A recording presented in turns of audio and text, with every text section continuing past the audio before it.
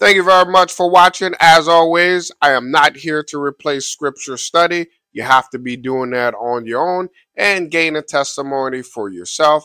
But I am here to be a witness of the Savior that He lives and He will return.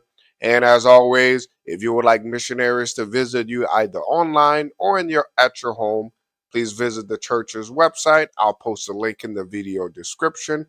But without further delay, let's go ahead and dive into the Book of Mormon. So as you can see, I've got me a copy here of the Book of Mormon, and I want to focus on the title page for today. So I'm just going to read and then expound as I'm going through. The first line says, "Wherefore it is an abridgment of the record of the people of Nephi and also of the Lamanites." So what I pull out of this line is an abridgment is the key word. So it's making it very clear that this is a subset or smaller version of all the records of the people of Nephi and also of the Lamanites. Written to the Lamanites, who are a remnant of the house of Israel, and also to Jew and Gentile. So it's making it very clear that the Book of Mormon was written to the Lamanites, to the Jew and Gentile. Written by way of commandment and also by the spirit of prophecy and of revelation, meaning God commanded that it be written. And it was by the spirit of prophecy and revelation. When I think about prophecy is foreseeing, which is also a prophet, and then revelation, which is receiving communication directly from God. Written and sealed up and hid up unto the Lord, that they might not be destroyed. This explains and answers the question, well, why was the plates hidden? That's the reason. They were sealed and hidden so they would not be destroyed.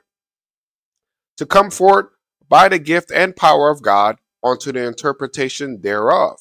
So it's making it clear here as well that it was set to come forth by the power of God, also the gift of God, and by that same power is how it will be interpreted.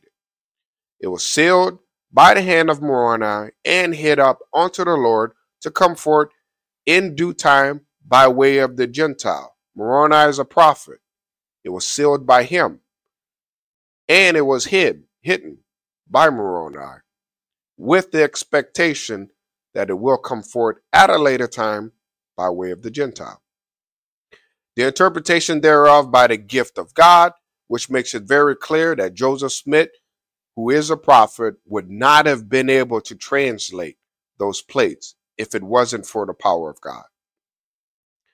Next paragraph says, an abridgment taken from the book of Ether also, which is a record of the people of Jared, who were scattered at the time the Lord confounded the language of the people. So once again, that key word, an abridgment. So it's a smaller version taken from the book of Ether, which is about the people of Jared. Next line they were saying here, I'm going to repeat, but it's saying, at the time the Lord confounded the language of the people when they were building a tower to get to heaven, which is to show unto the remnant of the house of Israel what great things the Lord had done for their fathers, and that they may know the covenants of the Lord, that they are not cast off forever. So it makes it very clear here that one of the purposes of the Book of Mormon is to let them know that the covenants the Lord made with their fathers, and that they understand that they are not cast off forever. And also to the convincing of the Jew and Gentile that Jesus is the Christ, the eternal God manifesting himself unto all nations. So this account makes it very clear. And you can see on the front of the Book of Mormon, it says another testament of Jesus Christ, which is exactly what this line is letting us know. And now, if there are faults, they are the mistakes of men. Wherefore condemn not the things of God, that you may be found spotless at the judgment seat of Christ. This last part makes it very clear that if there's any error or any mistakes, is because of human error, because of our weaknesses being in the flesh. But at the same time, it also says, do not condemn the things of God, for we will be found guilty if we do. And I wanted to leave y'all with my testimony that God is our eternal Heavenly Father. He loves us. He cares for us. He wants us to be with Him again. The Book of Mormon testifies of Jesus Christ, that He is the Savior of the world, that He will come. And I know these things are true, and I leave you with my testimony in the name of Jesus Christ. Amen.